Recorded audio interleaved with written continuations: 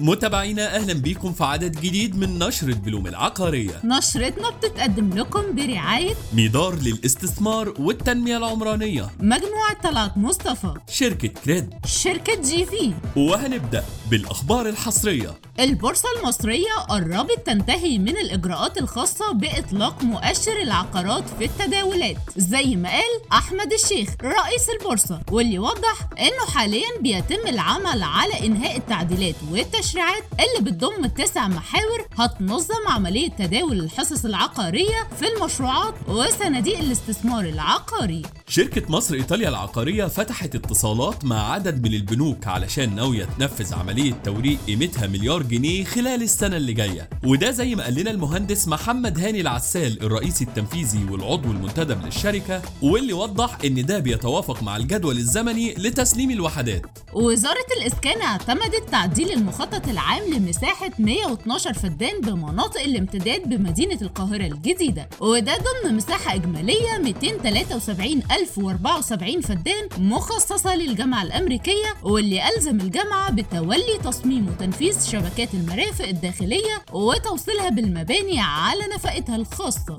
شركة سكاي أبو ظبي حصلت على اعتماد مخطط مشروع بلو تري على 50 فدان بمنطقة النوادي شرق اللوتس بمدينة القاهرة الجديدة لإقامة مشروع عمراني متكامل بنظام السداد النقدي والعيني. الشركة الأولى للتمويل العقاري وصلت بحجم التمويلات اللي قدمتها من أول السنة لغاية دلوقتي 2.3 مليار جنيه زي ما قال لنا أيمن عبد الحميد الرئيس التنفيذي للشركة، واللي وضح إن القيمة دي بتزيد عن المستهدف بأكتر من 40%، واللي حددته الشركة بحوالي 1.6 مليار جنيه. ودلوقتي هنقدم لكم موجز سريع عن السوق العقاري. مجموعة طلعت مصطفى قررت الاستحواذ على حصة إضافية في شركة الفنادق التاريخية، واللي بتضم 7 فنادق في القاهرة واسكندرية والأقصر وأسوان، وهترفع المجموعة حصتها من 37% ل 51% بقيمة إجمالية للصفقة هتوصل لمليار دولار. شركة تايتان كابيتال اليابانية اجتمعت لضخ استثمارات في مجال التطوير العقاري بمصر وتوطين التكنولوجيات الحديثة زي ما أعلنت خلال اجتماعها مع الدكتور عاصم الجزار وزير الإسكان.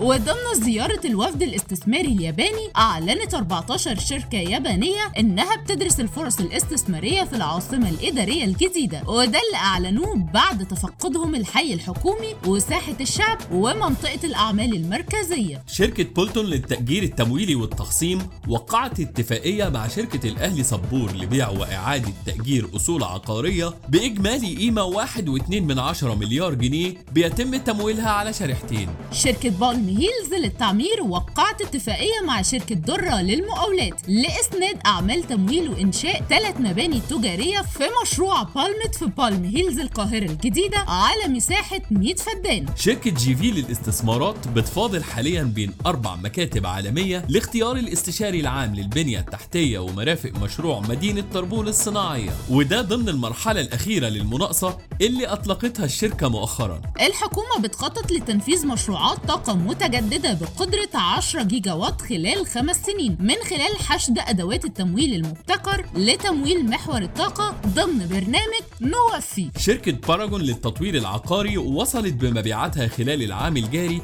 لحوالي مليار جنيه، وبدأت في تسليم أول مشروعاتها باراجون 1 في الحي المالي بالعاصمة الإدارية الجديدة. نشرتنا خلصت، استنونا الثلاث الجاي بإذن الله في عدد جديد من نشرة بلوم العقارية. نشرة بلوم رئيس تحريرها دينا محمد والرئيس التنفيذي بكر بهجت، وقدمها لكم مريان سامي وأحمد سليمان.